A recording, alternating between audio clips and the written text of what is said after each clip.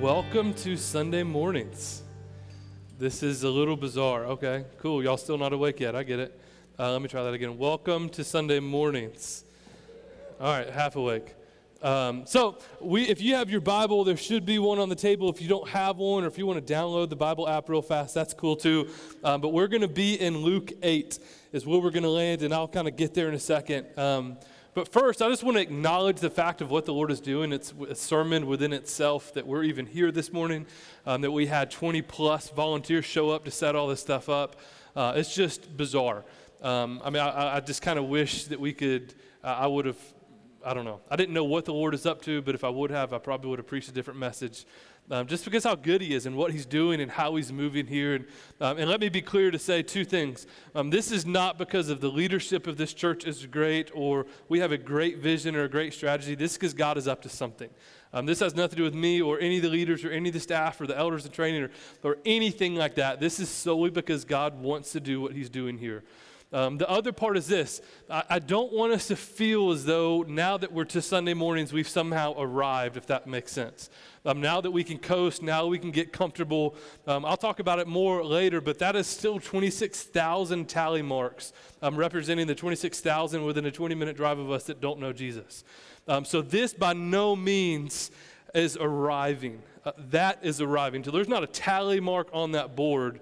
We have not arrived at all. So yes, let's be excited. Let's praise God for what he's doing, but let's not for a second think that, let's pat ourselves on the back. Look how good we are, because that's not the case at all. So I don't know if you know the people at the table around you, but just kind of a quick get to know you little exercise that we normally don't do, but I'm just really curious. This is going to maybe produce some good stories. I'll give you some seconds to think about it, and then in a second, I'll give you some time to answer. But I want to know the last time that you thought you were 100% right and you turned out being 100% wrong. Like that you were so committed that you went for it thinking that you were 100% right, only to find out that you're 100% wrong. So be thinking about that, marinating on that for a little bit. We'll come back to it. The reason that we're starting to teach through the book of Luke, and we're in chapter 8, it might take us a year and a half, 2 more years to get through the book, is that we really want to know everything about Jesus. So when we use the word Jesus, especially in the South, in the Bible Belt, everyone has some kind of idea, thought, something. When you say Jesus, their mind goes somewhere. Where that somewhere is can be really dangerous. And even those that have grown up in the church, we might have a misconception of who we think Jesus is. So one of the theologians said that the book of Luke, Jesus was either at a meal, going to a meal, or coming from a meal. So we entitled the series A Meal with Jesus to kind of go through, because so much community, so much life happens around a table, right?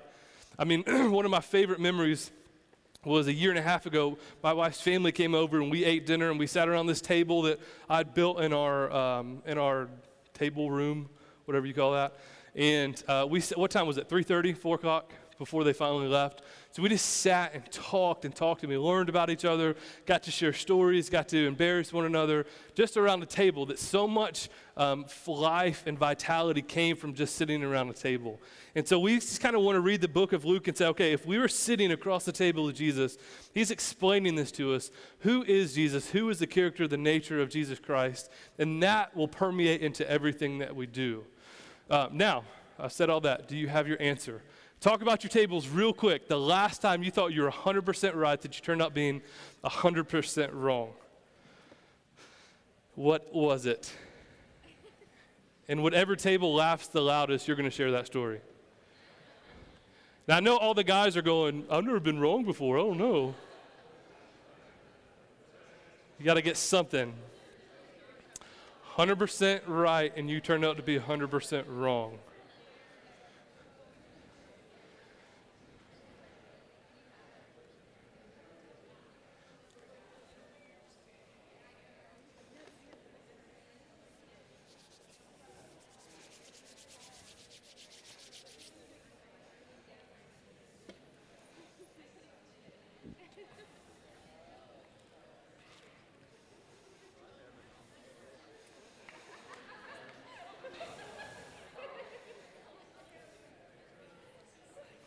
Macy, was that you?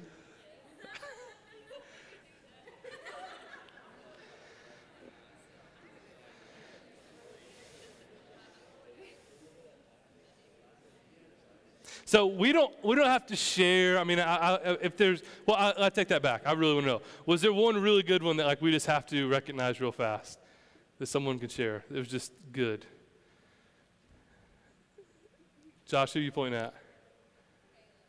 Kayla, let's hear it, girl. Time where you thought you were 100% right turned out to be 100% wrong. What was it?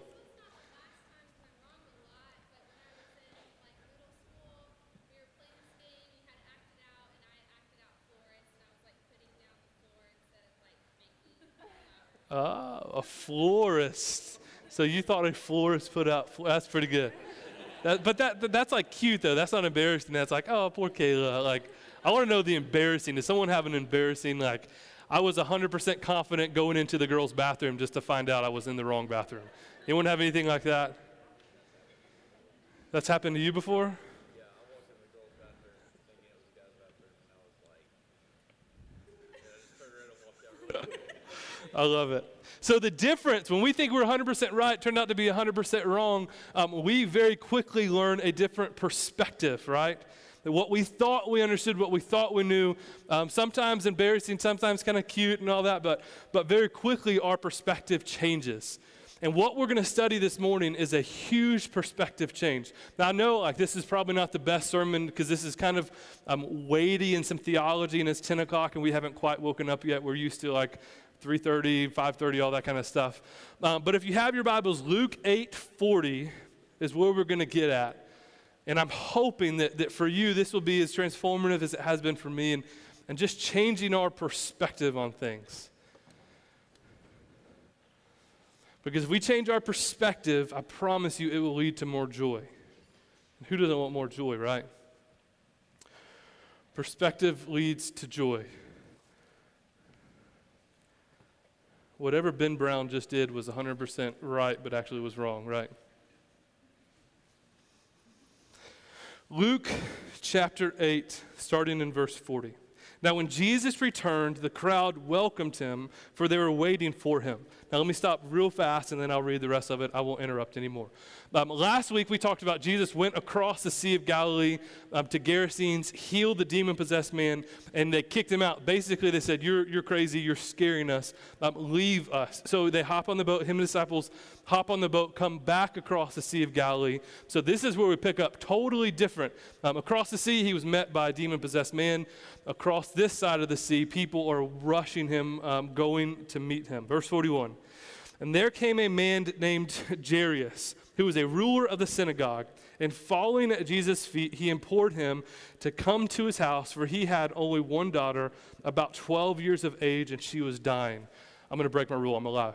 This will be the last time I interrupt. This we'll be talking about next week. So come for Easter. We're going to get to the 12-year-old daughter next week. We just had to read that to get to the rest of the story. Do you guys know Easter is next week? Yeah, okay, cool. As Jesus went, the people pressed around him. And there was a woman who had a discharge of blood for 12 years. And though she had spent all of her living on physicians, she could not be healed by anyone. Verse 44. She came up behind him and touched the fringe of his garment, and immediately her discharge of blood ceased. And Jesus said, "Who is it that has touched me?"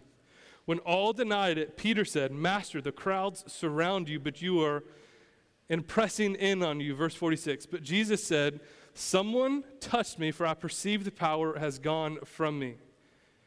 And when the woman saw that she was not hidden, she came trembling and falling down before him, declared in the presence of all people why she had touched him and how she had been immediately healed. Verse 48. And he said, "Daughter, your faith has made you well. Go in peace." So let's pray. Father, thank you for your word. Thank you for the scripture that you've given us, how it's inspired. God, thank you for the new perspective that we're going to gain from your text this morning. I'm so appreciative of all that you've done for the church and all that you're doing for us. But Father, would you teach us a new word, a new fresh word this morning? It's your name that we pray. Amen. So, as I was getting ready for this would have been a great text to give to one of the interns because of the content of what it was. Of just the situation is kind of like, do I really want to preach on that? But I've already committed to preach on this, so here we go. There's two different people going on in this situation. We've got Jesus. Well, there's actually three. We've got Jesus, we've got the woman, and we've got the crowd. Now, Jesus and the woman both operate in this story, in this context, a little different than they have in the past. So you've got this woman who, for the past 12 years, has had this discharge of blood. And so a lot of things that were going on for her. Because of what this was and the situation that she was living in, she was ceremonial unclean.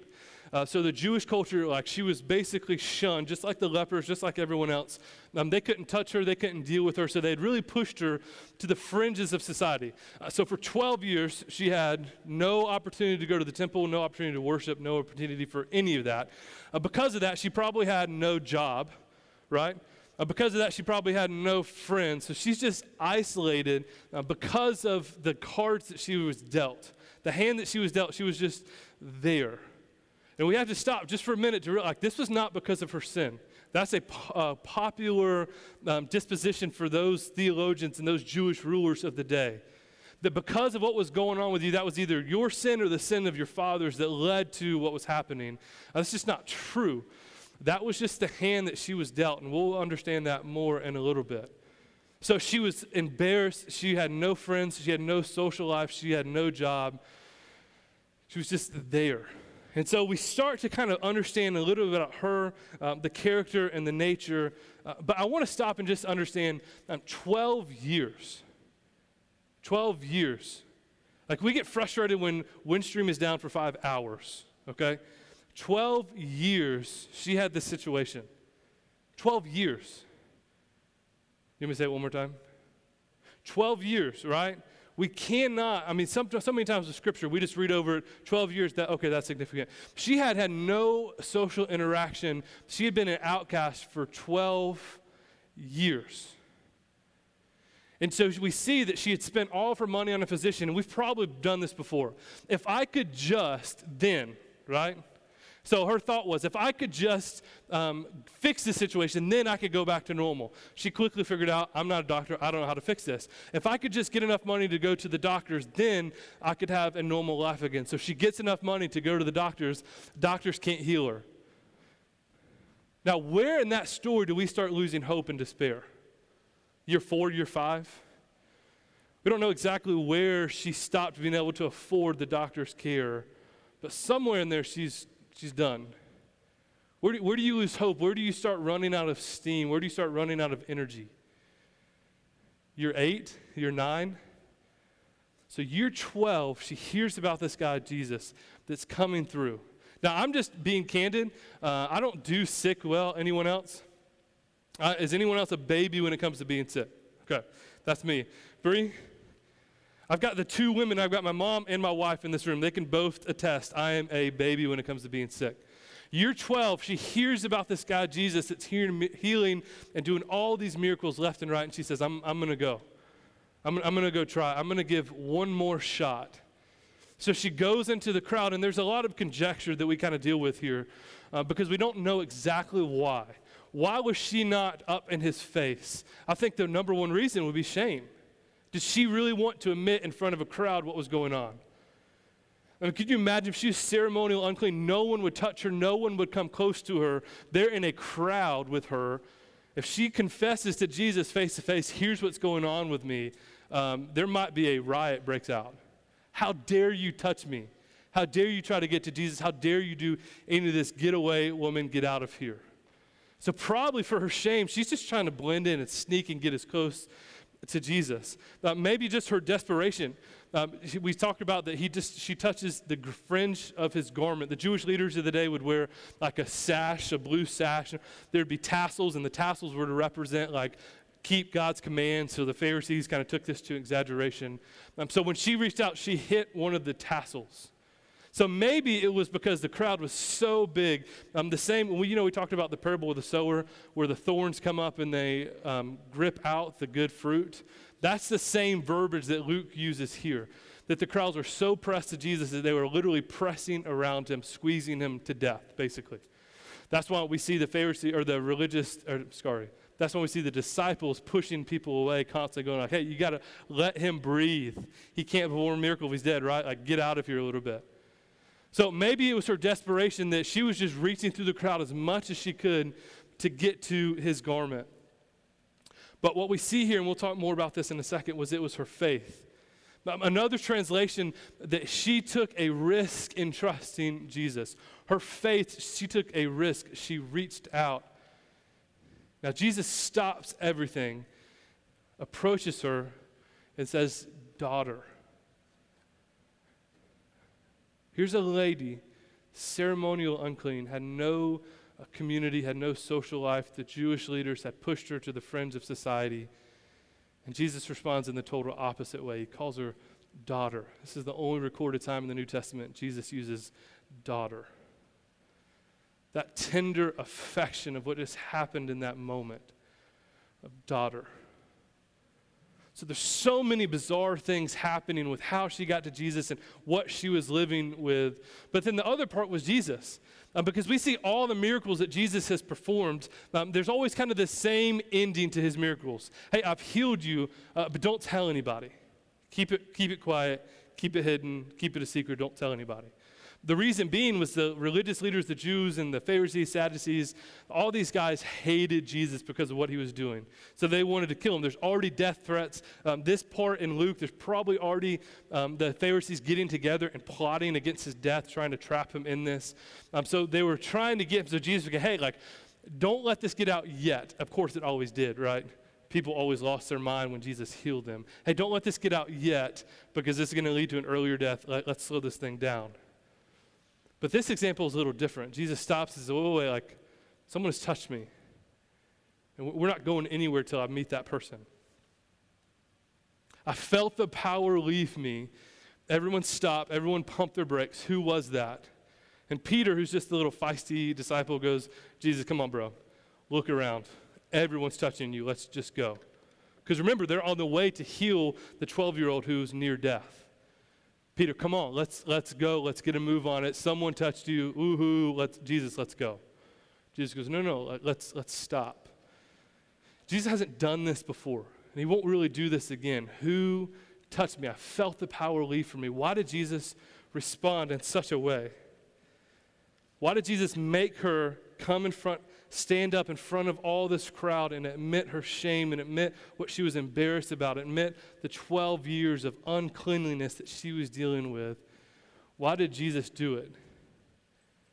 Now, obviously, our initial answer goes, oh, yeah, because she was healed. It was a miracle. Well, that logic doesn't flow because everywhere else in the Gospels, he says, hey, keep this quiet. So what was it that led her to that point? What was it? Here's kind of where the perspective starts to come. Yes, the miracle was incredible. Don't get me wrong. I'm not trying to undermine that. But the one thing that Jesus needed was the same thing that the woman needed, was the same thing that the crowd needed. Was not the miracle, was not what Jesus was doing. It was the glory that Jesus received. The most important thing for that woman was not to be healed, but was to give glory to Christ. Now, here's where this change starts to come from. Joy is different than happiness. Are we tracking with that? Okay. Joy is different because we could kind of flesh this miracle out. If Jesus is just concerned with our happiness, that would have faded for that woman. She's been healed. She goes back to her village. Some say it was 30 miles away. She goes back to her village. She's hanging out. A month later, her mom dies. So she was happy for a month, and then her friends start to leave her. Then she says, you know what, like, I'm just going to go get another job, and she can't find a job. And then she goes, okay, well, like, maybe I'm just going to move towns and get a fresh start. And she moves towns and can't get a fresh start, and she ends up homeless, and you can just kind of finish out from there. Jesus was not concerned about her happiness. He was concerned about her joy. Jesus was really, and this is where we start getting weighty, you got to hear me out. Jesus wasn't even really concerned about the miracle that he performed. He was concerned about her giving glory to him. The greatest thing we can do for our joy is giving glory to God. Period. And this is the miracle behind the miracle. If we stop and say, oh, Jesus healed her, that's a great story, but we don't dive into why did Jesus make her stop and give glory to where glory was due, then we've missed the whole point of this narrative. We've missed the whole point of the story. The greatest joy that we can have is giving glory to God. Now, if you have a Bible, flip over to Psalm 23. I want you to see this. This principle, this idea is all over Scripture. It's one of those deals, once we get through it today, hopefully, and you have these lenses on, you'll see it all over Scripture. You cannot read a verse, you cannot read a passage without bumping into the greatest thing for our joy, not our happiness. Our joy is giving God glory. And we can even understand this, most of you guys, some of you parents, some of you not, but even some of you college students and younger, it would be the most unhealthy thing for your parents to give you everything you wanted just to keep you happy, right? If I gave my kids literally everything they wanted to keep them happy, they would probably be dead. Just honest. You want a knuckle sandwich? Yeah, Dad, give me a knuckle sandwich. Oops. Well, Carolee's done. Right? Like, the happiness does not come from, Carolee's my daughter, just so you don't know. She's 5 months old, so if I punched her, it would not end well. There's that. Don't judge me, jeez. So this idea, happiness is nowhere to be found in Scripture. Lasting joy is what is. So Psalms 23, if you have any background in church, you've heard this, you understand this text. It's a beautiful text, but it's going to help prove the point that we're going for. Psalm 23, pick it up verse 1. The Lord is my shepherd, I shall not want. He makes me lie down in green pastures. He leads me beside still waters. He restores my soul. Sounds pretty good, right? I mean, it sounds like God is after our happiness. He wants our happiness. We're the target of his affection. We're the point of the story. But we cannot stop there. We've got to keep reading. He leads me in paths of righteousness. If you have a pen, underline this. For his name's sake. For his name's sake. Now we have the whole context. Let me read it one more time. The Lord is my shepherd, I shall not want. He makes me lie down in green pastures. He leads me beside still waters. He restores my soul.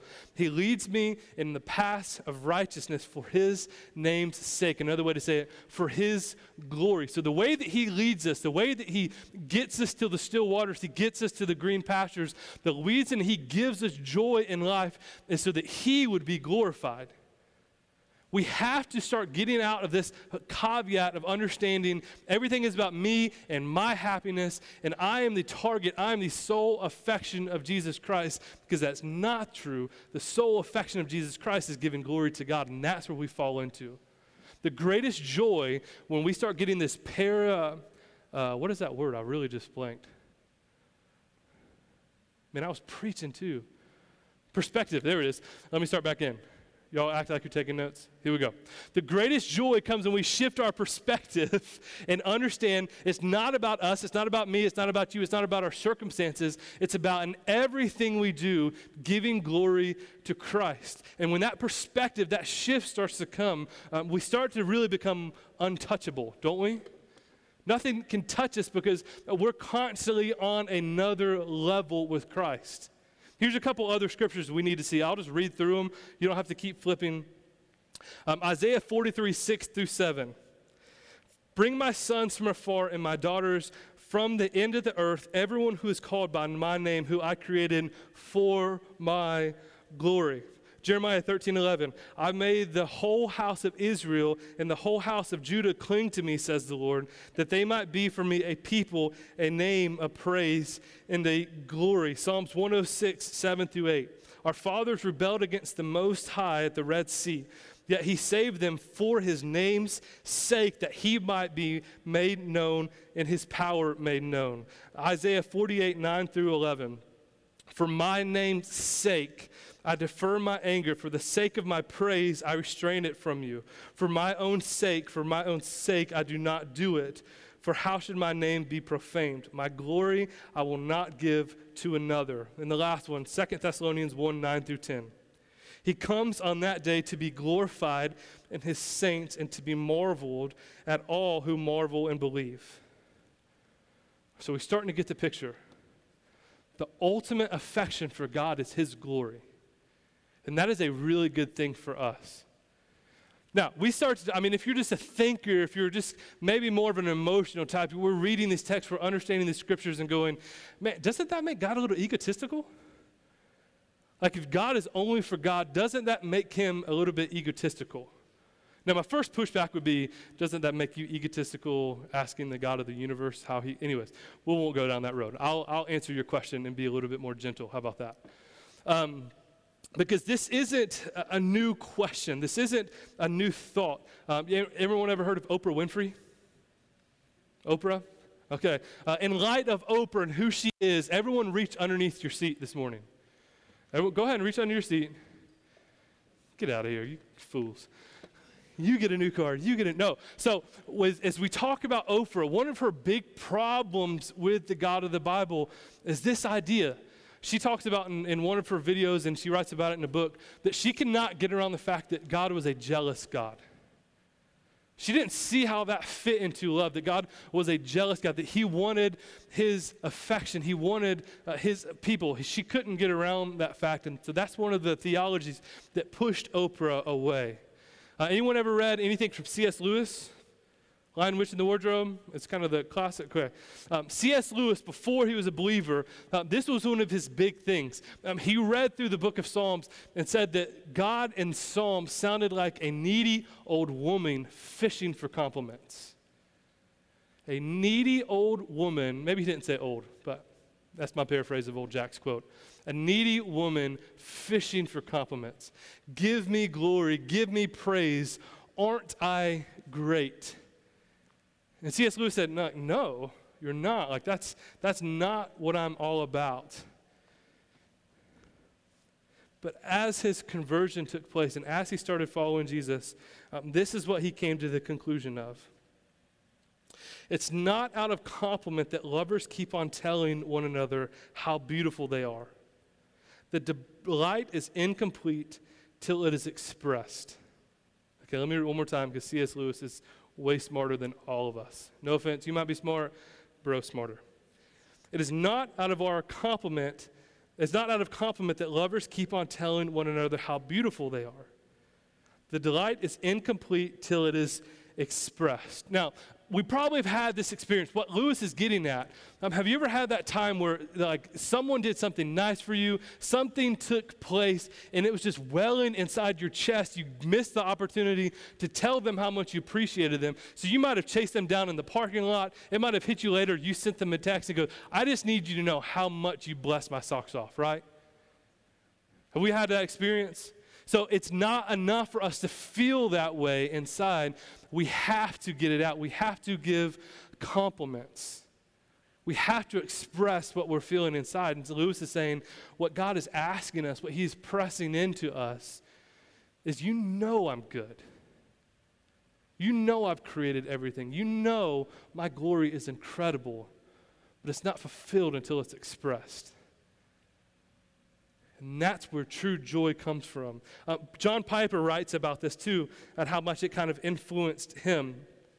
And here's what he said. Joy is not in thinking highly of ourselves.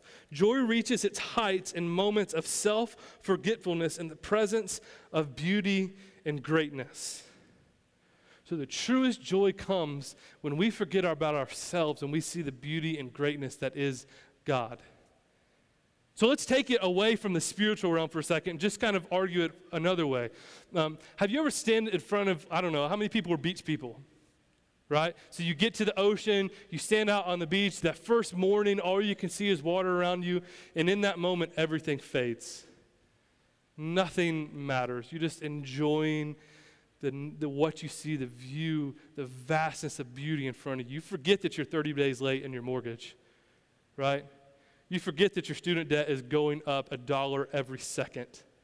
All that stuff just fades away, and you're just lost in the beauty that is the ocean. For me, it's more the mountains. When I'm on the ocean, like the sand gets everywhere. It's hot. My kids are like eating it. It's just not a good thing. I'm not a beach guy. I love my wife. That's why we go to the beach. I'm not a beach guy. For me, it's the mountains. The last Tuesday of every month, I just get away, go pray, read the Bible, journal, just get away from everything. And so last Tuesday, I went up into the national forest, and just looking at the views just allowed me to get away from everything. So Piper's saying that's where true joy is found. So what if we take that away from the mountain? What if we give that affection to where it's due, which is God in his glory? And what if that's why Jesus stopped and said, no. The miracle was great, but the true joy is found in when you understand where the miracle came from. Where did it go? Where did it come from? Now, there's another kind of counter argument here I've got to address. If you look back at Psalm 23, the Lord is my shepherd, I shall not want. He makes me lay down in green pastures. He leads me beside still waters. Two different ways to describe that, right? He leads me. Now, this is what we want, right? He leads me. I'm following him. Everything's good. I love God. He's performing miracles. Everything's are great. Or he makes you lay down. Now, both are for his joy. One is a miracle that is incredible to experience, and we probably all have that moment. One comes through horrible life experiences. Are we tracking? So miracles can point us to God's glory, but the suckiness of life, if I can say that, can also point us to the glory of God. So he either leads us or he makes us. But if God's glory is preeminent, if it is above all things, that should be the affection of our joy. That's the all in all. That's where we're going. That's what we want. As I was writing this sermon, I thought about, that's probably 2006. And it was one of those 11 years later, oh, that makes sense now. Great. Because two of my friends in college, simultaneously, they were really good friends. One's mom was dying from cancer. She was getting close. I think she survived and she's better now. But at that moment, it was kind of a hit or miss. We didn't know what was going to happen. And the other, I was over Christmas break. She called me. It was about 10, 11 o'clock at night. No one had heard from her mom in 5 or 6 hours. Just disappeared. East Cobb area just disappeared. No one knew where she was. So they're calling her phone. They're driving around looking for her. They can't find her, frantically looking for the mom. And somebody suggested, hey, I know you've called the hospital. Have you just gone? Just go walk around, maybe something. So they get to the hospital, and sure enough, she's in the hospital fighting through recovery, fighting for her life. And so about January, February, we come back after the break. Both of this is going on in these two girls' lives. And y'all remember that old song, Blessed Be Your Name? I say old, it's not really that old. Blessed be the name of the Lord. You know that one? Okay. Good, right? Matt, can I try out for the band? Cool, bro. I remember watching them sing this song and going, that's bullcrap. You do not feel that way. You're being a hypocrite. You're being fake. Quit singing that song. And me being the guy that I am, I called him out on it. After that night, after worship, I said, you cannot honestly tell me you really feel that way. You can't tell me, just admit to me you're being a hypocrite. You're in a church service, so therefore you think you need to worship. You got the hands raised. You're just playing the part. You can't really feel that way. And one of the girls said, if I don't worship, if I don't forget that he's the king, I'm going to wallow in self-pity. So yeah, even though I'm forgetting in moments I don't think he's that good, the worship is what's bringing me back to joy. A couple weeks ago, we've had 2 students commit suicide in Lumpkin County High School. And I had the same feeling, same emotion when I'm sitting at a prayer vigil and I'm 5 feet away from one of the mothers whose sons committed suicide. And she's worshiping her guts out, man. Jesus paid it all, is playing, and she's got her hands in the air singing. And I'm going, no way. No way could I do that. What are you doing? We're 2-3 days removed from the hardest day of your life, and you're worshiping? What is happening? But they understood the deeper theology. It's not about our life circumstance. The perspective changes when God gets his glory. So whether he leads us and everything is good, praise God for his glory. Or if he makes us lay down, praise God for his glory. Because happiness is going to fade. Happiness is going to go away. But his glory will not. So as we start to wonder and ponder through this, that ultimately God is for God's glory, and that's the best news for us, that our deepest, truest joy is found in his glory. Things start to change for us. One of my favorite biblical characters is Paul, and he understood this. Because Paul was focused on God getting the glory, you could not touch Paul, right? I mean, dude was shipwrecked 2 or 3 times. One of the shipwrecks, gets shipwrecked, gets bit by a snake. Okay, I love Jesus. At that point, I'm like, God, I'm out. Come on, man, give me a break. Shipwrecked, now snake bit. Bye, Felicia, I'm gone, right? Get me out of here. I cannot, this is not about me. Exactly. It was never about you. All of this is never about us. So when we get to that point, when we are just start to understand that ultimately God is for God's glory, and the best perspective we can have, the greatest joy we can have, is getting our eyes above the fray of life and getting it set on his glory and his name and his renown. And that's where true joy is found. That's where true perspective gives life. So as we start to land the plane tonight, the big question that we start to wrestle with, okay, so what does this mean for me? What now do I do? Because we end every gathering with communion.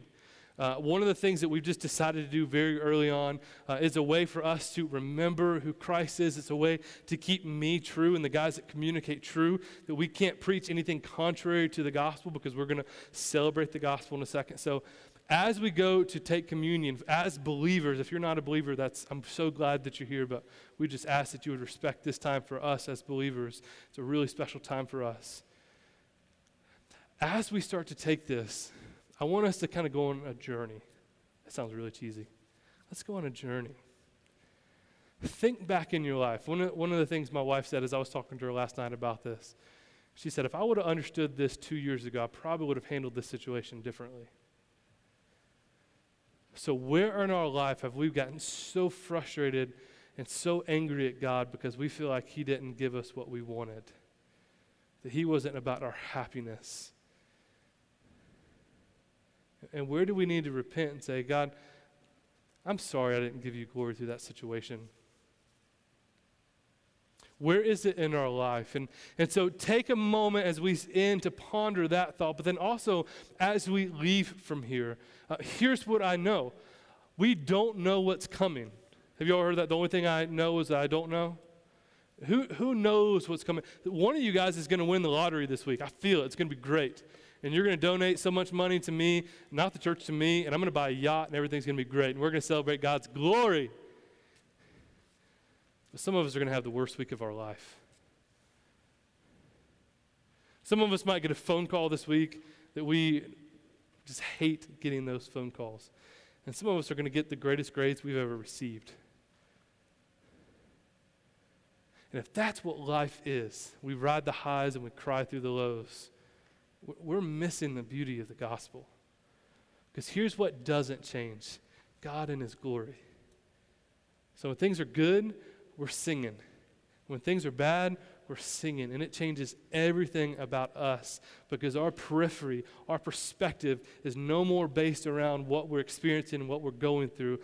Our perspective is the joy that can only be found in Christ. So for God being for God and his glory is the greatest thing for us. If God was just for us and our happiness, man, we'd be miserable, because happiness never comes. But God being for God and his glory is the best thing he can do for us. That's where true joy is found. So I'm going to pray, and we're going to take communion. And I really want us to wrestle through some of those experiences where maybe we just were so frustrated with God. God, where were you? If this would have changed, everything would have been different. And maybe there's enough time for us to look back and say, but God, did you get your glory out of that? Like, were you made famous through that situation? In my life, were you made famous through that situation? Because here we are 2,000 years later, still talking about this woman. And it was not the miracle that we're talking about. It was the confession of how good God is that we're talking about, and him getting the glory. And then when we stop and we worship, whether we feel it or not, we sing our guts out because God and his glory is where our joy is found. So I'm not saying fake it till you make it, but I'm saying he's good. And if we don't feel like it, that doesn't change the fact that he's good. So let's pray. Father, thank you for your word. And God, thank you that you love me. Thank you that you love us. But God, thank you that you've not made us the point. Thank you that you don't get your fulfillment in us. God, you get your fulfillment in yourself. And that's not egotistical. That's not self-loathing. God, you're just glorious. That's who you are. That's your nature. That's your character. And Jesus, would we understand this perspective of joy, that the greatest joy we can have is getting above the fray, getting above the distractions, getting above the good and the bad, and just sitting and focusing with you. God, the woman just trembling got down in front of Jesus' feet and confessed what he had done for her. God, would we model that posture? Would we sing? Would we worship? Would we praise? Not because how it makes us feel or not because it changes the situation that we're in, because you're God and you love us.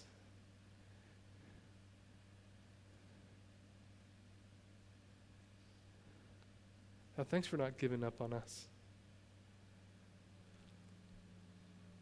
Thanks for your glory and your name and your renown being the target for the world. God, would we make your name and your renown famous in Dahlonega by the way we handle situations good and bad, by the way that our joy cannot be taken from us. That whether you're blessing us, we're singing your praise, or whether you're taking away from us, we're singing your praise. Because you are good and you are God.